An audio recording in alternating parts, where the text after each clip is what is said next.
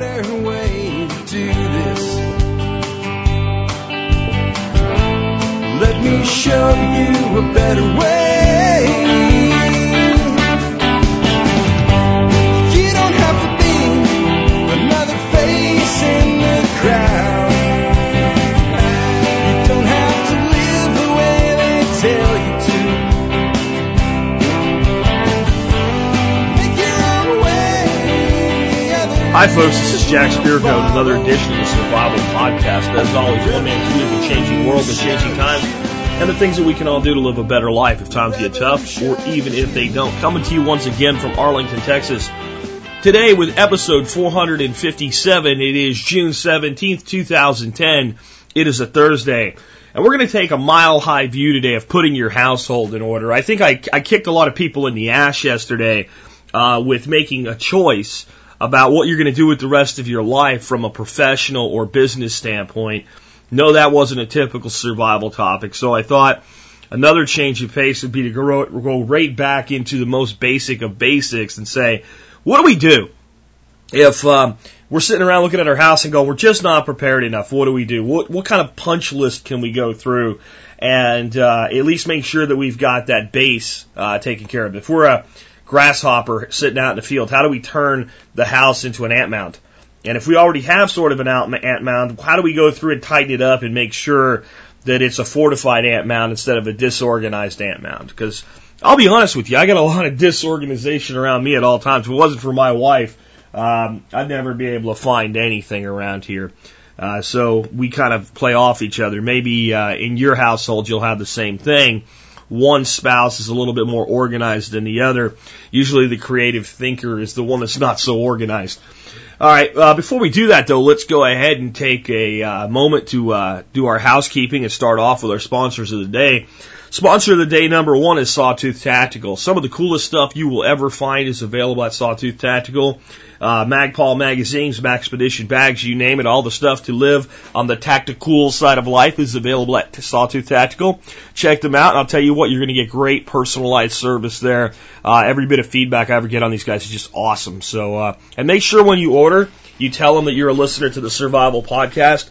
They generally, not always, but generally chunk in some kind of little extra goodie if you do that. Next up today, in sponsor of the day number two is Safe Castle Royal.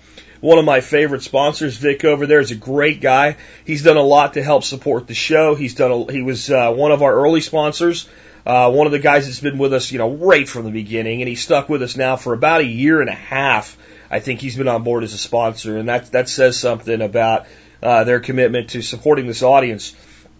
A bigger thing that they've done is Vic has a program called a discount membership club, and it's a one-time, lifetime thing. $29, and you get discounts on everything you buy from those guys for the rest of your life. Well, he's made that available to people in our members brigade. So my members brigade, to support the show and get all the goodies that come with it, $50 a year. 29 of it's covered just in Vic's contribution alone. And I think he was the first person who really did something like that. Kind of really gave me the whole idea for the way that we run Members Brigade today. So good guy to do business with. Next up, make sure that you're connecting with me and all the great social media ways that we have to do that. Twitter, YouTube, and Facebook being the big ones. And our forum as well. On the YouTube thing, I don't know if people realize I have this YouTube channel. I put content on it all the time.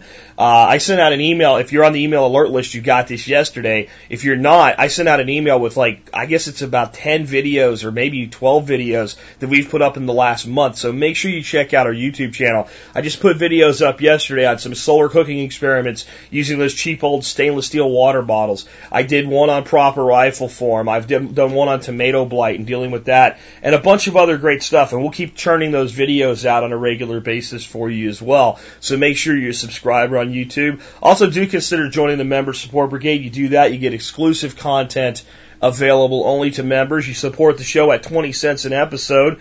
You get a bunch of free ebooks. You get a bunch of discounts. And if you are on our forum, you get the opportunity to display in your signature the fact that you're a Member Supporting Brigade member. All right, with that, let's go ahead and get into the main topic about today's show. And as I was putting this together, I realized something.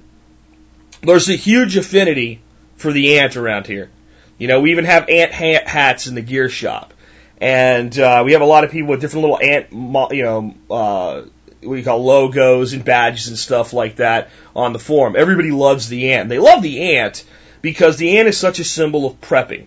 And the way the ant kind of became the unofficial mascot of TSP, with, of course, Val being the survival guy with the headphones or the earmuffs or whatever you want them to be in our logo, the ant kind of became the number 2 logo, and it's whatever anybody decides to make the ant look like.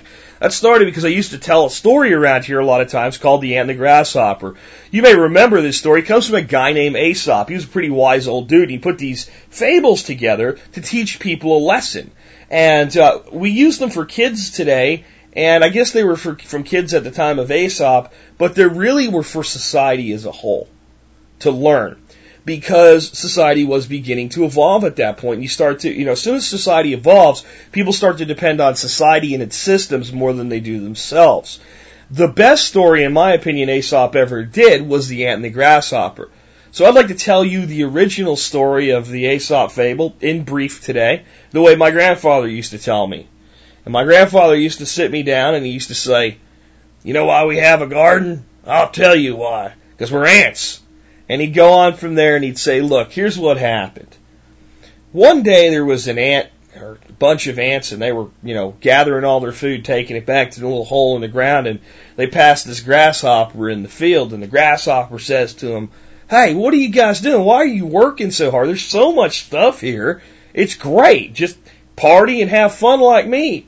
And the ants say to the grasshopper, 'Dude, winter's coming. If you don't put something away for winter, winter's going to come and you're going to freeze to death and you're going to starve to death and you're going to die.' And the ant says, 'Oh, you're crazy. Look how beautiful everything is.' The ants go on about their business and the grasshopper goes on about his business. Well, one day the field of green starts to turn into a field of brown, and it starts to get less and less available as far as, food for the grasshopper, but there's still stuff to get by on, and the cool air actually feels good compared to the summer heat as they begin to move into fall, and the ants start working harder and harder and harder than ever before. And the grasshopper goes, "This is what you were worried about? There's plenty left. And it feels beautiful out. That wind is nice." They say, "You don't understand. That means it's about to be really, really cold and really, really miserable, and there's going to be snow. You're not even going to be able to see the food, and the food's going to be gone anyway." And the grasshopper laughed. One day he woke up and a few snowflakes fell through the air. And the last bit of the food that he had was gone. And he looked at the ant mound, and they closed their little ant door and went down underground. And then the snow began to fly, and he began to shiver. And he goes to the ant's door and he knocks. Not that ants really have doors, right? But in the story they do. And the ants come to the door and go, "Yes, can we help you?" And the grasshopper goes, "You were right. I was wrong. I'm freezing and I'm starving. Please take me in." And the ants say, "We warned you. There's no room for you here." And they close the door, and the grasshopper wanders out into the snow, and he dies. And I get so pissed off every time there's a retelling of that story. And please don't send me the frickin' email about Jesse Jackson and Kermit the Frog. Please don't send. I've gotten that 10 times a day for 2 years. I don't need that email anymore. Please stop it. Okay? But when we change the story for real, in our books and in our stories, where we tell the children, see, and then the ants took the grasshopper inside and they all shared. And the grasshopper learned his lesson. And from then, no! He died! He died because he's a freaking grasshopper. Grasshoppers die every year by the millions. That's the point. That's the lesson. That's why your house has to be in order. That's why you have to act like an ant, not a grasshopper. And when we lie to our children and we tell them the grasshopper changed, we screw them up. And then they grow up into people that you talk to and go, "Hey, you know what? Maybe we should be prepared. There's some bad stuff going on out there." Like, what are you talking about? They're grasshoppers. You can't save a grasshopper. The only thing you can do is create a conversion process where the grasshopper becomes an ant. You want the real truth? What even Aesop didn't say? There was a bunch of ants, and they were just closing up the nest for the winter to go dormant and go underground and live off of what they had. And a grasshopper came to the door. You know what they would do? They would grab them in their little ant jaws, tear them into pieces, Haul them down in a hole and eat them, because ants eat grasshoppers. That's the real story. And that's another metaphor for life. We need to be understanding this, and that's why we need to put our households in order. So that's what I'm going to be talking about today. I just thought maybe I'd set the mood, and, I haven't told the story for about 6 months, and every once in a while I need to do that because we do have an affinity for it here, right? So if we're going to get our households in order, I think a lot of us, especially if you listen to this show and you're into this stuff, you probably have done a lot of things already. And even if you haven't, even if you're new, if somebody turns you on to this and you turned on the TV and you looked at the oil spill and you looked at the volcano in Iceland and you went, that's not that bad. And then you thought about the pandemic threat that we had. It turned out to be nothing, but it was a threat and it made you think and it gave you that sick feeling in your stomach and you're just waking up to this. And you're going, maybe I need to do something. Maybe I don't need to have a bunker somewhere out in the middle of the wilderness like this popular image, but maybe what these modern survivalists are talking about makes a lot of sense. Maybe it's a better way to live. You might actually have more assets and resources in your home than you realize. So what I learned in the military is the very first thing you're going to do if you're going to make an assessment of what a unit or what a platoon or what a squad or what an individual soldier at any level from the man up to the brigade is going to do first, you inventory what you have. You assess what you have. So that's what I'm going to tell you to do. The first thing you need to do is go through your home and look at everything you have. Go through your pantry and make a determination. The power went out and we lost the food in the refrigerator and freezer, or we used it up as quick as we could. Once that was gone, how long could we live on this? How many calories are in our pantry on a daily basis? You might find there's a week or two in there. You might find that, in general, just the way you shop and the way you organize your pantry, that's how much is in there. Does that mean you're good? No, but it means you're better off than somebody that's got a day or two. It also means you've formed a baseline and you can understand where you're going to grow to from there. And you've also, just by doing that inventory, just by going through there, getting your calories, getting your fat, carbohydrates, and protein, and making an assessment of how long that would last you, you've now taught yourself how to assess your food supply as you increase it. Everything you need to know has been done with a simple math and division problem. Number of people, number of calories, calories per day, number of days forward, done. And at that point, every time you add to your pantry, you just keep a little notebook inside the door of your pantry, or if you keep them, you start going beyond the pantry and have some bins or something like that, or buckets or whatever you do it, and you just keep running the total. That's how simple it is. It doesn't have to be hard. Now, we're not going to go deep into food storage. There's things that get bland and boring and things you need to do to enhance that, but you've got the basics right there. You also need to go through, how many flashlights do you have? Where do you keep them? What do you have that's usable if the power goes out? How's your grill? Do you have a grill? Do you use propane? Do you have extra tanks? How many tanks do you usually have on hand? How many of your extra tanks are generally empty? Do you have a charcoal grill in addition to a propane grill or in replacement of? If so, how much charcoal do you normally have on hand? How much lighter fluid? How can you make flame? Everything. Just get a great big notebook and just start writing it down. Go get yourself one of 5 subject ones. They're a couple bucks. And divide it up into, food, energy, whatever works for you, but get an assessment. As soon as you get that assessment, what will happen is you'll realize where all the holes are. If you really want to know where all the holes are, about 9:30 at night when it's dark, go outside, shut the main breaker off, and then imagine that the water won't come out of the faucets. And ask yourself, what will we do now? And start adding to your weaknesses because you'll know them like that. That's all it'll take. And you might as well do it yourself. Give yourself an hour like that.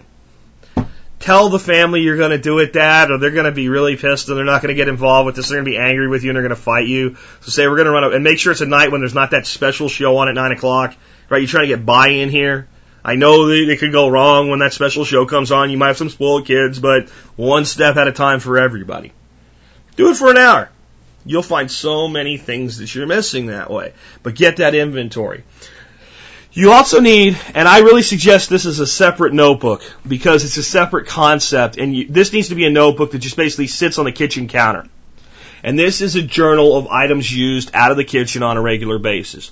You make a box of Kraft macaroni and cheese. I think it's crap and it doesn't belong in your house and it's terrible for you. But if you eat it, fine. Write down 1 box Kraft macaroni and cheese. Okay? You pull out a can of Wolf Chili, 1 can Wolf Chili. Date, 1 can, blah, blah, blah. When you get to the next day, make a new heading. Now the date is, June 16th. Start writing down what you use. Just keep that inventory. Do that for about 2 weeks to a month. You'll know the food that goes through your house. You'll be perfectly prepared to begin to start storing some extra food. The eat what you store what you eat thing. And at that point, and I think even before, because you'll be able to figure this out really quick, is commit to what Ron Hood calls copy canning. I've always just said eat what you store what you eat. But I really like Ron's way of breaking it down, Ron and Karen's way of breaking it down, where they talk about if I use 1 can of chunky beef soup, then the next time I go to the store, instead of buying 1 can of chunky beef soup, I just buy 2. And if I use 1 can of Spam, I think that's crap too. It stores well, but God, I hate it. But if you like it and you use 1 can of Spam, the next time you go to the store, buy 2 cans of Spam. And build your pantry out that way. Just do that. If you'll just do that, 2 months from now, if you had to go a week or 2 without food, you won't give a damn. It's that simple to get at least that much sustainability underneath you. I also think that one of the very first things you need to put together is a blackout kit.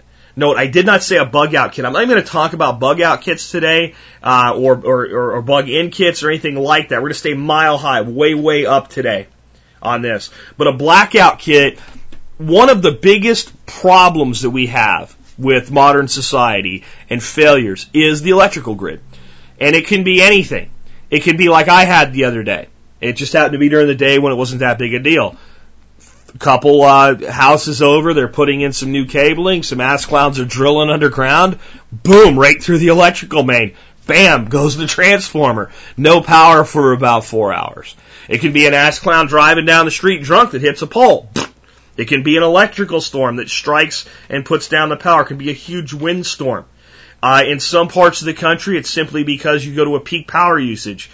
We had power out in Arkansas this winter, and we had to rely on the fireplace for heating and some other things like that. And do you know why the power went out? There was no storm. There was no rain. It went down to 7 degrees. Now, I know that there's people like sitting up in Montana going, so it goes down to 7 degrees sometimes in May here. What the hell's your problem? It doesn't go down to 7 degrees in Arkansas very often. It went down to 7 degrees and we had highs in the 20s. And it went down to, I think, like 9 degrees the night before that.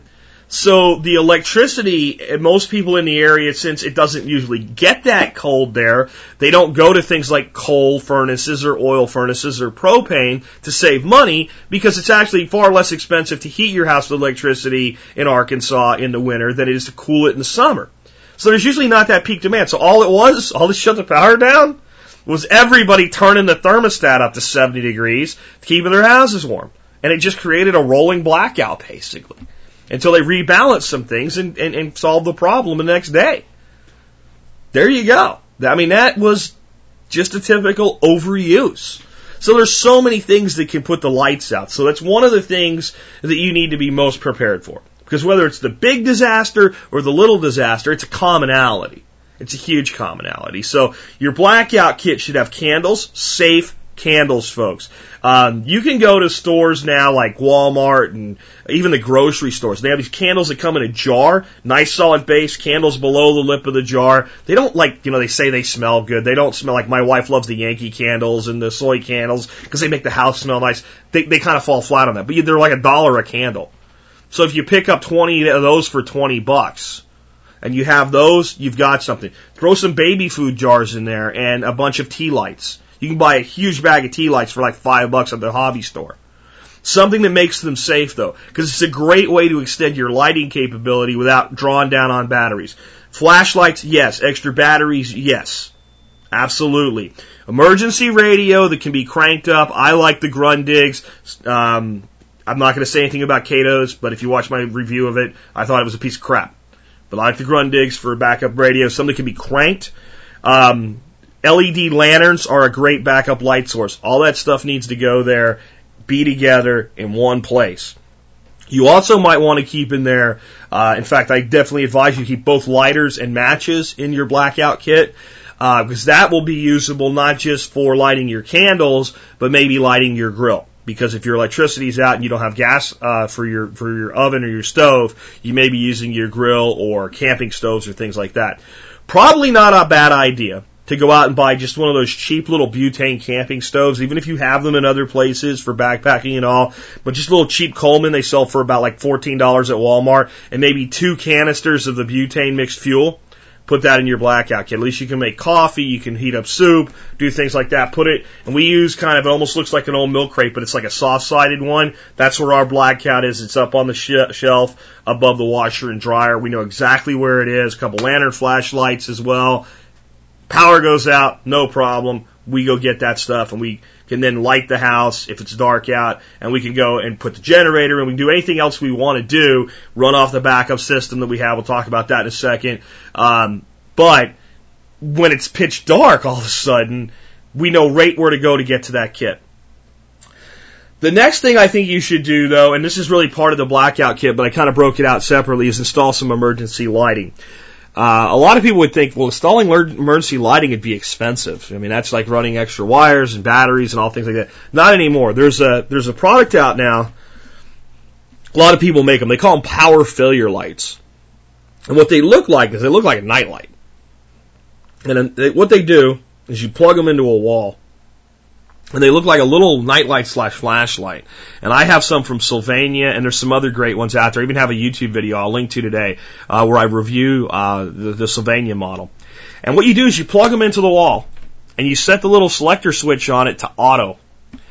And if you want, you can just select it to basically on, and that'll make it like a nightlight where if the lights are dim, it'll come on.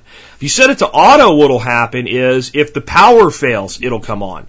So if you plug 10 of these, and they sell for anywhere between $8 to $10 a piece, so we're talking about an investment of maybe $30 here to get 4 of them, $30 to $40, and you put one in 2 strategic areas, like in downstairs of your house, or if you have a one-level house, maybe one in the hallway and one in each bedroom, and kind of stretch these things throughout the house and the main thoroughfares. Power goes out, boom, lights come on. Now, can you read a book? No. But you don't stub your toe, and you can easily make your way to get what? Your blackout kit. The other cool thing about these things is they usually have an LED flashlight on one side. I get about an hour of life with that flashlight on continuously with them. You pull them out of the wall, you turn them on, and they become a flashlight. So as long as you're close enough to one to find one, you grab it, turn it on, go to the blackout kit. Power goes out, you need to go outside and get your generator. And you got maybe somebody else in the family getting the blackout kit, setting up a few candles or whatever, and you need to go outside. Instead of going to get the flashlight, you grab one out of the wall and go outside. Take care of whatever you need to do. Because sometimes power goes out, it's a breaker. It's nice to be able to just grab and go. So I have found these things to be extremely useful. One of the best things I've added to our home. I also believe you should have some sort of a backup power system. I recently talked about the Wagon Power Dome EX. It is a great product. I'll link to it again from today's show notes. It's an awesome little product. I'm going to be doing a review of it to see how much battery life it has, how much length and time you actually get out of running appliances with it. It's not really a great appliance runner, but it's an additional light source. It's an additional radio. You can run AC off of it, and it can be recharged in your vehicle. So I think it makes a lot of sense. It also jump starts vehicles. So, and it also has a 12 VDC power outlet on it and 2 AC power outlets on it. So I think that, and an air compressor. So it becomes a backup power source that should live in your car as far as I'm concerned. But in a power outage, hey, you know what? If it's hot out, the fact that you can maybe not run much off it, but just take a little fan and run a box fan on the damn thing for a few hours until the power comes back on. When it's 150 degrees in Texas right now, it's not really 150 degrees. If you guys get the point, nice little extra to have. I do think going beyond that, though, it makes sense to put together a basic backup power battery system. A couple good solid marine batteries hooked up, 12 volts, run to a power inverter, and a charger and a charge controller so that they don't overcharge. You plug that into the wall, let that trickle charge off of your grid. You're good to go. If you want to add solar panels to it and things like that for long-term outages, great idea, but start out with the backup system that just plugs into the wall because that's the easy thing to do, and you need it before you have anything to charge with those solar panels anyway. So That's my thought there on high-level backup power. You need a documentation package. If you do not have one, please, for the love of God, make one this week. Stop putting it off. Stop looking at it as something that's mundane. It's free. You need a printer and ink for this. In your documentation package, you need the following: the name and contact information of everybody you would ever need to get in touch with, including things like financial institutions and account numbers and things like that. If you're concerned about the numbers getting into the wrong hands once this stuff is printed off or online, use a simple, what I call number off encryption. And that means that you set a number off, and you set it however you want. It could be +2 or -2. If the number was 111 and you were using a +2 number off, the number would become what? 333. And as long as you and everybody else in the household knows that, you'll be able to decipher all those numbers. Now, would this stand up to Army cryptologists? No. But it'll outsmart the average scumbag. And when the guy tries to go to your bank using your name with the number being completely wrong, he's likely to get caught. He's not going to get 20 chances to figure out what exactly you've done. So I'm a big fan of simple number off encryption. Just don't note anywhere what you've done. Make it known by the family. Everybody in the family that would ever need to rely on that package knows what the number off encryption is. It's +4, -3, +1. Doesn't matter. Just do something to safeguard anything that's a critical number, and it really makes sense to do it with all the numbers. Here's another thing. If you add a 0 to most bank account numbers and break them up with dashes, they look like phone numbers. So, again, you just need to make sure that anybody that might rely on those knows what's been done. But the other thing that needs to be in that documentation package is maps. It probably makes sense to get a good state map and a good national map, the fold-up ones that, give you fits when you're in the car. Put those into each documentation package. But additionally, print out evacuation routes on Google Maps. My belief in redundancy is 3s. 3 places you can go and 3 ways to get to each place. You probably have a primary place. But I want those in all your documentation packages, and I want a mirror. I want this done with. I want you to do this on a computer, because every time you make a change, I want you to print new copies for every place you keep this, so that if you and your wife are in 2 different places and something really bad has happened and she's freaking out or he's freaking out, whoever's freaking out, the other person could say, honey, stop. Same with the teenage kids that are driving. Stop. It's okay. Go to page 6. Okay, page 6, right? Okay, we're going to take Route Alpha. That's what I call it, but Route A, Route 1, whatever. And we're all going to meet at Rally Point 1. Okay? So, where you are right now, do you see how you get to that? Yes, I do. Okay, fine. Now, see, if everything's not the same, if everything's not uniform, if we're not looking at the exact same thing at the exact same time, that conversation doesn't go that way. I don't remember. And other things like, I'm scared. What's going on? Is it going to be okay? Where are you? See, when you put commonality into the place, it becomes centering. The other thing you need to have in there are things like hotels that you would call. When there's a disaster approaching where there's a long time to evacuate, and I don't mean the end of the world as we know it. You're not going to be able to hang out at Courtyard at Marriott if the entire electrical grid across the United States fails due to an EMP attack. We all understand that. But if there's a hurricane coming and you live in a coastal city, trucking 250 miles inland and grabbing a hotel, not a bad idea, and everybody else is going to do it too. So if you have a few places picked out in advance, being able to, as soon as you make the decision to go, to pick the documentation package, open it up, make that phone call, make that reservation, you get in and other people don't. Because disasters and survival is not always about the end of the world as we know it. In fact, we've never had the complete end of the world as we know it, but we've had disasters that disrupt lives on a daily basis. So prepare for those first. If you put that together, you're pretty solid. I won't go any deeper than that because I've done entire shows on it, but documentation package.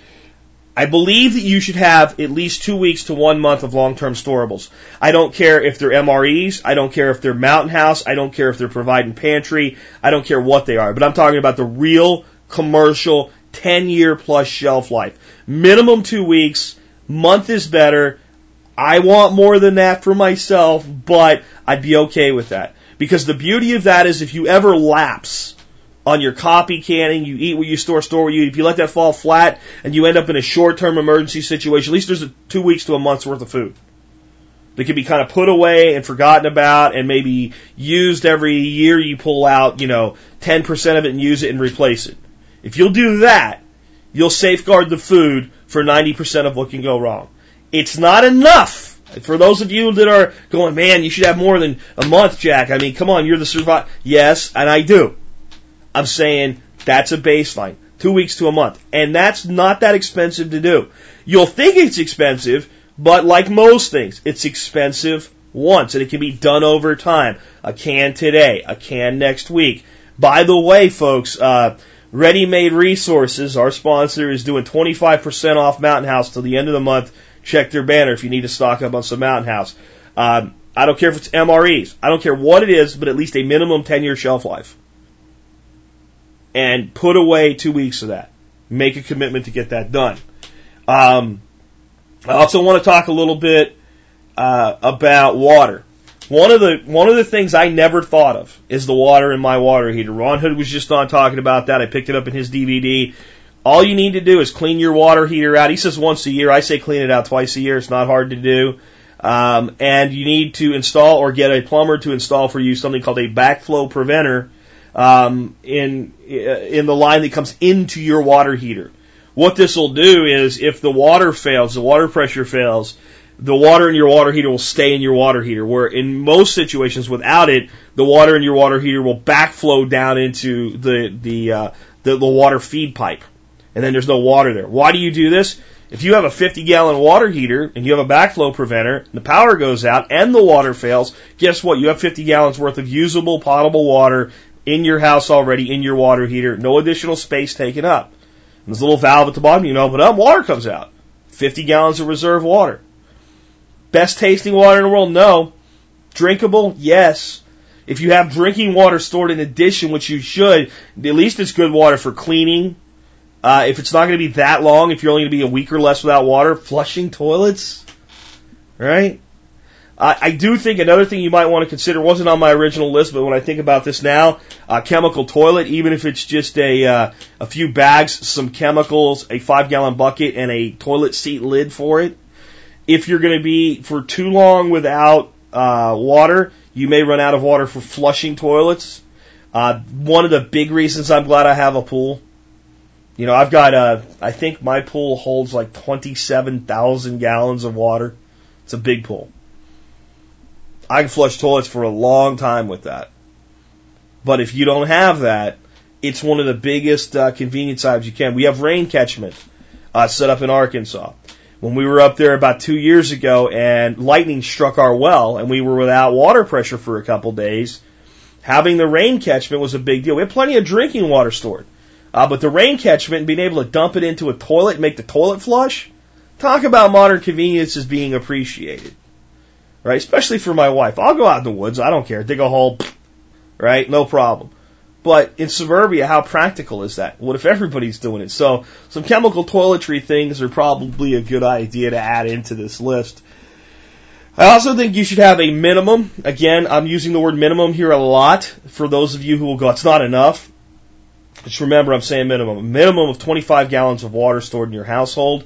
If you have a family of 4, which many people do, then call the minimum 50 gallons of water. I don't care if you go out and buy 7-gallon jerry cans like they have at Walmart. I don't care if you go out and buy 1-gallon water jugs like they have at Walmart for like 60 cents a gallon. I don't care what you do with that. I'll tell you another thing with that. People worry about the water jugs because the plastic degrades, and you know what? Buy it. It's cheap. Use 5 or 6 gallons a week or a month or whatever because it's cheap. When you're done using it, you could fill the jugs back up and whatever kind of leaching there's been done is, done and put it to the back. Or if you're that concerned, go out and buy another 5 gallons and just rotate it through and use it every once in a while. But it's such cheap insurance. The jerry can approach is probably better. You definitely want to add some water filtration as well. The Lifesaver's a great product. The Berkey's a great product because usually it's not that hard to come up with some water from somewhere, but do you really want to drink it? So you put those together and you create a lot of redundancy for yourself. Between boiling, filtration, water harvesting, rain catch, and some level of water stored, you'll probably be able to get by, again, through the majority of situations. Long term, I want something permanent like a well and redundancy for the pump. But getting my household in order, 25 gallons of water, backflow preventer on my water heater, that's another 50. I got 75 gallons. Typical emergency, and coast straight through it. All right. The next thing I, though, want to get on is expenses and lifestyle and money and debt. And you knew I couldn't leave it out. There's no way I could leave that out because it's so imperative. There's so many things you're going to want to do with your life going forward once you realize how self-sufficient and self-reliant you can become. And there's going to be so many things you're going to want to do for yourself. And you're going to realize that you don't want to work till you're 69 and a half before you stop working full time. And you're going to want a better life, and you're not going to be able to do that if we don't take control of your finances. So it has to be one of the first things we look at. So before I tell you to get rid of your debt, the first thing we have to do is we have to control spending. And before I tell you to cut your spending, we have to figure out what you're going to cut. And for me to tell you you don't need this or you shouldn't have that is complete, total, utter bullshit. And every person you listen to that talks about debt and money management that tells you what you shouldn't do and what you shouldn't spend your money on, in my opinion, is completely 100% full of shit, with the caveat, unless they've spoken to you and helped you analyze your life and then said, these are some things you can cut out. That I'm okay with. But when people get on radio and talk shows and just go, well, you don't need this and you don't need that and you know what? Shut up. You're trying to run somebody else's life for them. You don't need that, and you don't have to have this. Maybe that person does. Or maybe that person wants that. Or maybe that person more than can afford that in their life right now. There's just other places they need to curtail. In other words, what I'm saying is, unlike most of society, and unlike most people that call themselves experts who I want to smack, I believe that your life is your ship. And you're the frickin' captain of your ship. And you should make your own decisions. However, where we lack at that in America is being informed about our decisions. If you look at a military commander may make a decision like, we're going to take that hill. But he's not going to make the decision if we're going to take the hill and just stay with that decision and go through the same way over and over again while all his men die unless he's a freaking idiot and should be removed from command. That commander's going to have a group of lieutenants and a group of non-commissioned officers. Maybe if he's a high-level brigade commander or something, he's going to have a couple captains or majors running around underneath him. But he's going to have a group of officers and non-commissioned officers that each have different components of this. And as they're attempting to take the hill, they're going to keep giving him feedback. The enemy is reinforcing the west flank. Okay? He's going to say, well, let's move some of our assets to the east flank, but let's be careful when we do that. Let's evaluate and make sure we're not being tricked by the enemy. And he's going to keep getting feedback. You know, they're going to say, well, they've got a fortification, or we need to call in air support. Air support's not available. So the commander says, is artillery available? Not yet, but it can be. Okay, let's change this tactic a little bit. Let's go into kind of an agreed upon stalemate here with the enemy by holding them in position until we can move artillery closer. And once artillery's in, let them have it. How did the artillery took out everything except this one spot. We can't reach it with the artillery because of how it's fortified, where it's located. Okay, let's take out everything else. And that commander keeps getting all this feedback. We're running low on ammunition here. These men over here need medical assistance. And that commander makes the decisions and says, do it, but only as he's informed and based on the critical nature of the mission. How important is it for that hill to be taken? A lot of these rules were not followed in Vietnam, if it's making you think of that. Especially if it's making you think of the movie Hamburger Hill, which is a pretty damn true story about something that was really dumb. Really, a lot of lives were lost there for nothing. But when followed, that's how a military operation goes down. That's how your life should be with your spending. You should be the commander, you should be the captain of your ship, but you should know there's an iceberg ahead. Or you should know you're taking on water. Right? That's the leak to plug.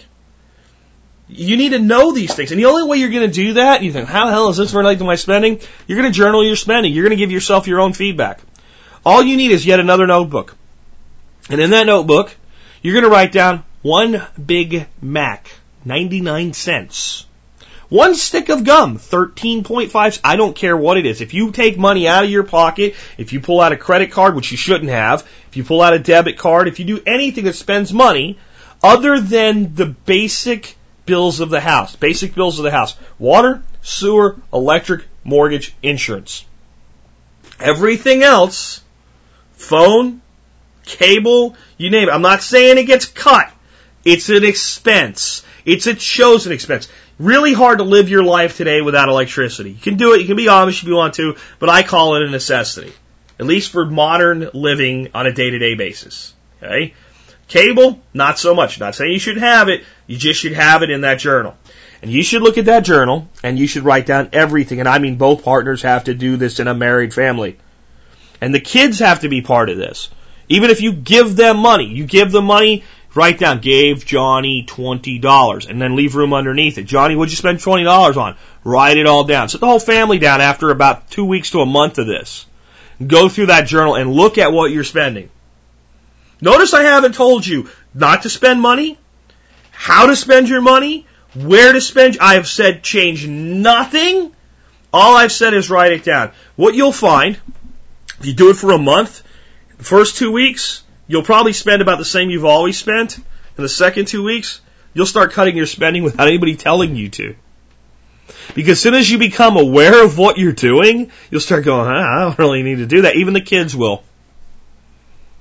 Even if you give them their allowance, the same amount of money or whatever it is, however you allocate funds to your children, as soon as you just say, look, I'm not judging you, Johnny, what'd you buy? Baseball cards? Okay, yeah, all right. And you sit down at the end of the month and go, hey, you bought this stuff, where is it now? Bored with it, ate it, drank it, threw it away, broken. Still have it. Good investment, bad, okay, right? The mental things happen all on their own. Once you do that, you'll figure out what you can cut. And that's why it works. Because now you own it, you're in charge of it. See, this plan is all these things I'm giving you today are designed for you to take control of your life, your way, under your circumstances. So that you own the plan, so you follow the plan, so you do it.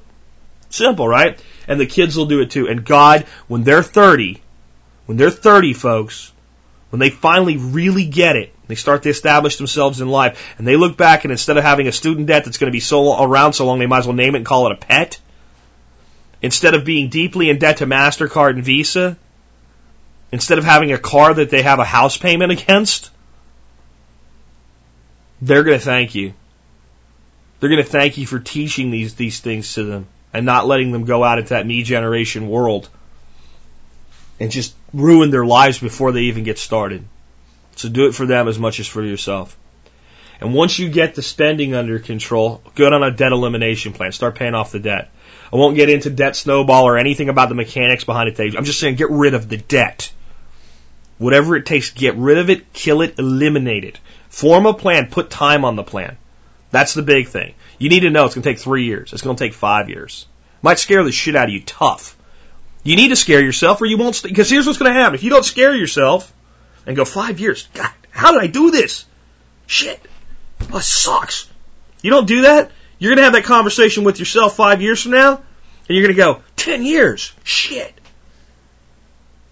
And you're going to be pushing it another 10 years closer to your retirement. Actually 15 because you lost 5. You could have been working on it. And instead of that last 10 years toward your retirement, which should be around 50 instead of 69, yeah, you should be able to retire by 50 if you start working at it when you're 20. 30 years is plenty of time. Right? 55, 60, whatever's right. I'm not telling you to retire. I'm saying you should be able to. There's a difference. Being 50 and working because you still feel like it is different than being 50 and working because you have to. I think you should be 40 and working because you feel like it. I really do. I think you can do that. That's why I gave you all the advice I gave you yesterday. But if you don't control debt, it'll never happen. And as I said yesterday, I've personally known people in their 70s working jobs for just over minimum wage. Hard work, because it's all anybody will let them do at that point. It's all they can find. You know, if they're not professionals with some kind of a real high-end skill for management, by the time you're that old, even if you had some other technical expertise, nobody really wants you anymore. So you have to take shit work. I know it's wrong. I'm not saying it's right. I'm just saying it is. We need to accept it. So that's why you have to get rid of the debt. Because if you don't, That's where you end up. Do that today. And a lot of the disasters that come your way won't be disasters. They'll barely be speed bumps if you get rid of the debt. So get a debt elimination plan and work it and do it. And you cannot be a survivalist in debt. I'm sorry. You can be a survivalist with debt, but not in debt. With debt means I am paying it off, and I have a plan, and I know when I'll make my last payment. Here's what I'm going to tell you. You figure out it's going to take 3 years. About 2 years and 2 months into it, you're going to have a big stack of money and a little stack of debt, and you're going to go, I don't want it anymore. And you're going to take some of that stack out of the money, and you're going to put it on the debt, and you're going to pay it off. You're going to go, holy crap, does that feel good? The next thing is you're just going to really completely change the momentum here so I don't go nuts on the debt. That's why I put this one next. You need to create a get out and get home plan. Now, part of that's been done with your documentation package, but you need to have a basic plan that everybody in the house agrees upon. If we have to leave the house and go somewhere and meet somewhere else, how is that going to happen? If only one person is home and they can't take everything we would normally take, what are the critical items that they'll take with them? Where will we meet? How we will get there? That's important. What may be more important is a get home plan. You need a plan with every member of the family. Where do you normally go? How do you normally get there? Who will you contact? How will you get home? When will you accept the fact you're not going to be able to get home? And if so, where are you going to go and how will we communicate with each other under those circumstances? That plan needs to be in place. You also need to know how to use a grill. You need to know how to cook on a grill, because if the power goes out, that's the best way you can cook. And if you do something as simple as get a simple little gas grill, and it'll come with a propane tank, and if you go down to Home Depot and they have a little cylinder exchange there, and you can also buy tanks without the exchange, and if you'll buy 2 tanks when you refill your tank, you'll have 3 tanks. And if every time a tank gets empty, you take it to Home Depot or U-Haul usually just fills them up. You don't have to exchange them, or wherever you go to get your propane. As soon as one gets empty, you refill it. You'll always have roughly 2 full and 1 probably close to full tank of propane. You want to add a 4th, go ahead. That will cook stuff for a long freaking time, folks. If you add to that a simple little charcoal grill and, 10 bags of charcoal and some liner fluid, you're in good situation as far as your cooking goes. But if you never cook on the grill, if you don't know how to cook on the grill, you got a problem. You also need to learn how to cook things on the grill that you normally wouldn't cook on the grill. I think cooking a steak on a grill is something most people can figure out as long as they're not meat freaks. And what I mean by meat freaks are the people that are like, it has a little bit of pink in it. Yes, it does, because that's how you cook meat. But the people that like freak out on meat and worry it's not cooked well enough and turn it into beef jerky when it's not supposed to be, anybody other than them can figure out, take the steak, throw it on the grill, it sizzles. Sizzles long enough, flip it over so it's seared on both sides. Cook it till it's done to the level of your liking. Pull it off the grill, let it rest for about 10 minutes. Yes, people, let your meat rest after you cook it. If you cut it while it's screaming hot, all the juice flows out of it. That's why the meat that should be moist is dry. But most people sort that out. Throw in a little bit of corn, wrapping it up in some foil, maybe some vegetables, things like that. Not hard to do. Potatoes, things like that. But what about all that stuff that you have stored, where you might have to cook with like a pot or a pan? You might want to occasionally experiment with that. You might want to grill, your propane grill, you might want to have a side burner. If it doesn't, or if you want an additional side burner, you might want to go out and get one of those fryers. You set that on really low temperature. It's good for cooking stews and soups. A lot of the stuff that, the Mountain House stuff, you might need to cook that way. So think beyond, ribs, pork chops, and steak and hamburgers. Because in a disaster, those things need to be eaten immediately because they're going to go bad. So think about how you would use those utensils, those tools, to be able to cook the things that you normally don't cook, and occasionally experiment with it so that you gain the skill, so you have the skill before you need it. Because it's not a good time to be developing the skill when you actually need to rely upon it. I also think you should teach yourself at least 2 food preservation methods so that you can use them to increase your stored food. And if you said which 2, I'd say pick any 2 you like, but if you wanted my opinion, that would be dehydration and canning. If you have those 2 together, and I know that there's 2 camps there, there's a canning camp and a dehydration camp, and both think that they're superior. The reality is, both work really well, both have advantages and disadvantages. I love most food dehydrated. I love green beans. I do not like green beans when they're dehydrated. They look great when you dehydrate. They're all small and shriveled up, and boy, they store for years, and they come out okay, but you know what? They don't come out in a way that I want to sit down and, steam them until they're back to normal and drop a little dollop of butter and salt on them and just eat them as a side dish. Never happens. Can them? That happens. Flash freezing's good too. And blanching and freezing is something else I do a lot of, but you can only rely on it so much because, again, we're back to needing the power. So that's more the day-to-day use. For storables outside of the power grid, we need to be learning some other techniques. So to me, if you learn canning, because green beans out of a can are pretty decent. However, things like carrots, peppers, potatoes, they dehydrate beautifully. But canned potatoes are good. So having the ability to, that's why I say 2 methods. Because the next step is I want you to start visiting farmers markets, and I want you to start buying fresh local produce, and I want you to start learning the cycles of harvest in your area and learn when the surplus is available.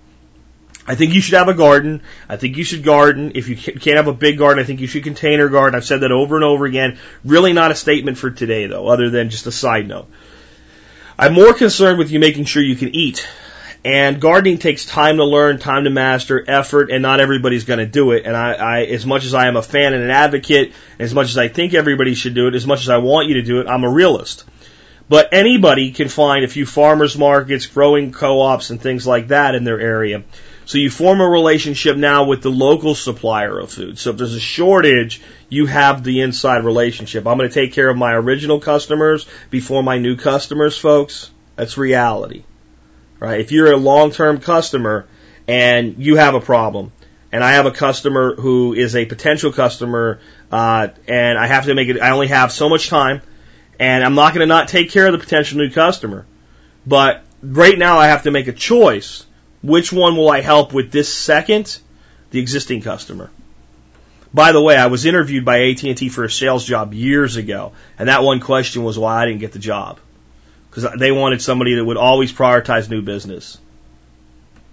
I've never changed my opinion even though I didn't get that job. And I never will change my opinion. The person paying you is most important. And most small business people, because they're not corporate idiots, they know that. And they're going to take care of the existing customer first because they've been loyal to you, so you owe them your loyalty back. I'm suggesting you establish that loyalty with people that can feed you right now. You're good for their business, and they're good for your lifestyle. But the other side of that is you'll start to realize that there's certain times of the year where you can go buy like 1,000 zucchini squashes for like $5. I'm exaggerating, right? But you know what I'm saying. You'll be able to go buy green beans for 50 cents a pound. If you have the storage capability, if you have the techniques mastered, then you can go buy that food for dirt cheap, preserve it immediately, add it to your storage, and enhance that side of your house without spending a lot of money.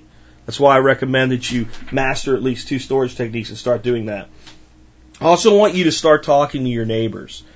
I don't necessarily want you to talk to them about preps and preservation and everything like that unless it comes up, because there is, people got on me in the beginning that everybody knows now. Well, if I'm going to do a podcast, everybody's going to know. All right? And my neighbors are so clueless, they don't know. But there's no way I can be a public figure and hide who I am and what I do and have credibility. So I have to take that risk. There is a reason for you not to be like really out, like put a sign on your house, a prepper lives here, I have lots of food. You don't want to do that. Talking to your neighbors about it in time, probably there's going to be neighbors you're going to want to mention it to, and probably there's going to be neighbors you never want to mention it to. And there's probably going to be neighbors you want to kind of get on board. But what I'm talking about here, for today, for now, is simply making sure you know their names, know who their kids are. Do they go to school with your kids? What do they like? What do they dislike? Just form a relationship. Because if times get tough, you're going to need each other. And some of them may be completely useless and clueless in a situation at first during a panic, but every human being has value. And when you form a bond with people, you're able to put all those values together in a tough situation, and you're able to make the most of that tough situation. It's a hell of a lot easier than trying to do it with a bunch of strangers you've just lived around. So talk to your neighbors. As I get ready to wrap up here, one of the other things you really need to do is believe that you can do this. I think a lot of people, when they start looking at putting the household in order, is they just go, it's too much, it's too hard, I can't do it. Paying off debt, getting extra food, storing water, it's too, like this guy talked about so many things today, and this is supposed to be easy for beginners. Well, it starts with belief, and it starts with the fact that, how do you eat an elephant? You do it one bite at a time, and eventually the elephant's gone. So you take the steps I gave you today, you prioritize them for you. Notice I didn't say step 1, step 2, step 3. No, because it's my plan. You have to have your own plan. So you take these steps and you put them in the order that you want to, and all of a sudden what you'll realize is most of them can be done really, really quick. The only limitation is funding. So then you prioritize based on how much funding you have available and which ones you want first. And you just work on them. And next thing you know, you've got all of these things I talked about done today. And you look at the world and you see it as a different place. It's not as scary anymore. Now, does that mean you're ready for the apocalypse? No. None of us will ever be ready for that type of, that. And when I say the apocalypse, I'm not necessarily talking about biblical. I'm talking about, the end of the world as we know it, the big disaster, whatever form it takes, a giant pandemic, huge, massive pandemic, electrical failure due to solar storm activity, due to EMP attack, warfare on a global, World War III, maybe not all nuclear, but World War III, peak oil, you name it. Are you definitely ready for any of those things at this point, once we've gotten this done? No, that's why it's beginning. That's why it's getting in order. But 90% of what can go wrong for you, from job loss to regional disasters, you're as prepared as you generally can be. Now you just need to tweak it up. Maybe you add a generator. Maybe you increase your food storage longevity. Maybe you go ahead and put that garden in. Maybe you go ahead and put that alternative energy in. But you form this base first. You form the base of the pyramid, then you build the next level. And you have to believe that it can be done. You have to believe in your own ability to do it, or it'll never frickin' happen. In fact, you might spend a lot of money and buy a bunch of crap and never actually use it right, never put it in any kind of shape or form, and never think about it, and you might end up in a disaster and have everything you need and not know how to use it, unless you believe you can get this done. So you've got to believe in it. And then the other thing is you have to focus on the results, not the battle. And what I mean by that is you have to realize that this is not, you got to look at this a little bit like the right way to look at dieting and losing weight. Going on a diet never works. Even if you lose weight, what happens? You always put it back on. What works for people is a lifestyle choice. I'm going to change the way I live. I'm going to change what I eat forever. So I'm not going to worry about whether I lose 10 pounds in the first week, because that's stupid anyway. I'm just going to change everything. I'm not even going to weigh myself for 3-4 months. I don't even care. I'm just going to change everything. And I'm going to do what I should be doing anyway. And a year from then, you hit that weight loss goal without even really paying attention to it. Much more powerful than the on-again, off-again, yo-yo diet bullshit that most people do. You have to look at prepping that way. I'm going to change the way I live from grasshopper to ant. I'm going to work at the lifestyle being what it should be anyway. I'm going to pretend that I have all the wisdom of my great-grandfather from 1900 and all the foresight that he had, and at the same time I'm blessed with the technology that's available in 2010. And I'm going to take those two worlds, and I'm going to put them together, and I'm going to not throw away the old wisdom just because I have new knowledge. I'm going to combine them, and I'm going to live my life forward that way. And what that eventually is going to do for me is 10 to 20 years from now, I'm going to look at a lifestyle that's built with so much redundancy in it that I don't need anybody else. And I can do it in 5 years if I really want to. But I'm not going to worry about whether it's going to take 5 years or 10 years or 20 years. I'm just going to worry about the eventual result. I'm going to realize that if I live this way, that at some point in my life, I'm going to look at my job and go, I don't need this. I don't need it. I don't need all of it anyway. Maybe I need half of my income. What would I really love to do with my life? I'm going to look at this and I'm going to realize that instead of believing in the false dream sold to me by American Express financial advisors on television of me and my wife when we're in our late 60s and in great shape, because that always happens, we're going to be walking down beaches, holding our shoes with our pants rolled up to our knees and still vibrant and full of youth, because that's a lie. And I'm going to realize that if I do these things now, that I can make that happen a hell of a lot earlier, and I can actually have that soul-building time with my spouse, with my children, with my grandchildren, and with other people I want to be around at some point in my life. And if I don't do those things, if I just keep following the advice of society, if I just keep throwing 5 or 10% into my 401k, and I just keep living on the gerbil wheel and not worrying about debt, because one day sunshine's rainbows are all going to fly out of my ass and make it happen for me, then I'm going to end up with a life where I'm riddled with financial cancer, and one disaster can come along and wipe me out. I have two choices of where my destination is. So instead of focusing on the battle, how hard it is today, I'm going to focus on the destination for tomorrow. I'm going to focus on being a 50-year-old man or woman that has a beautiful garden, a beautiful home, paid for cars, paid for everything. Kids with established lifestyles that aren't living in debt for the rest of their life to pay back for an education they don't even use. And the ability to live my life on my own terms. And if 50 scares you, then do it by 40. And 40 scares you, do it by 35. No reason it can't be done today. 35 scares you, do it by 30.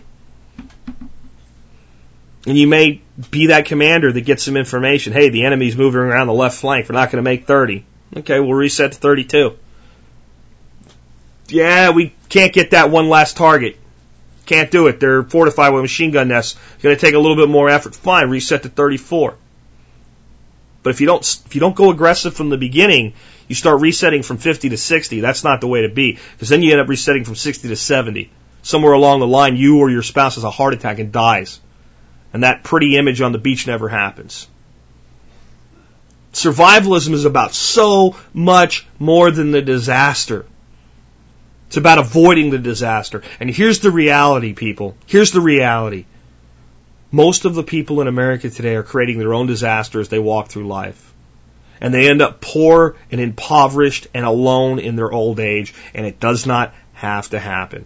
And then they blame the government, and then they blame the corporations. And they forget that they were the one that put the right foot in front of the left foot, and then the left foot in front of the right foot, all the way through life. And they made every choice about what went in their mouth, what they bought, what they did, what they didn't do, all throughout their life. It was their choices, and it was their consequences. Fortunately for you, you know better, and you have a choice today of where that destination is. So please, no matter what you do, no matter what mechanism, no matter what you store, what you don't store, no matter what you plan for, what you don't plan for, focus on the destination and make the destination your goal. Remember that debt is measured in years, not dollars. Take the years back.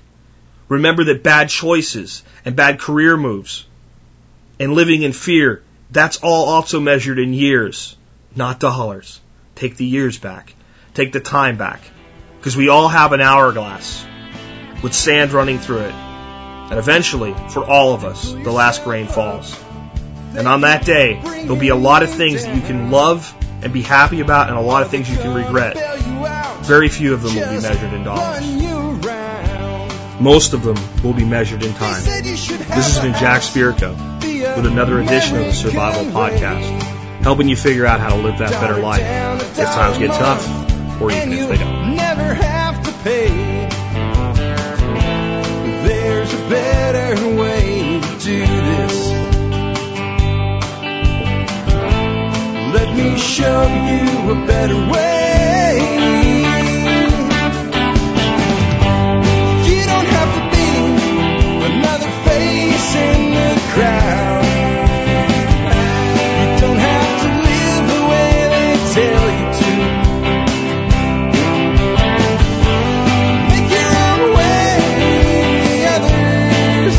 Follow.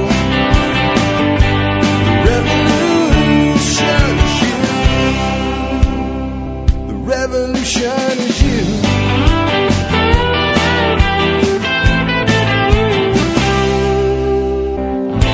Someday we'll realize our children just can't pay. 'Cause nobody up there cares. They're living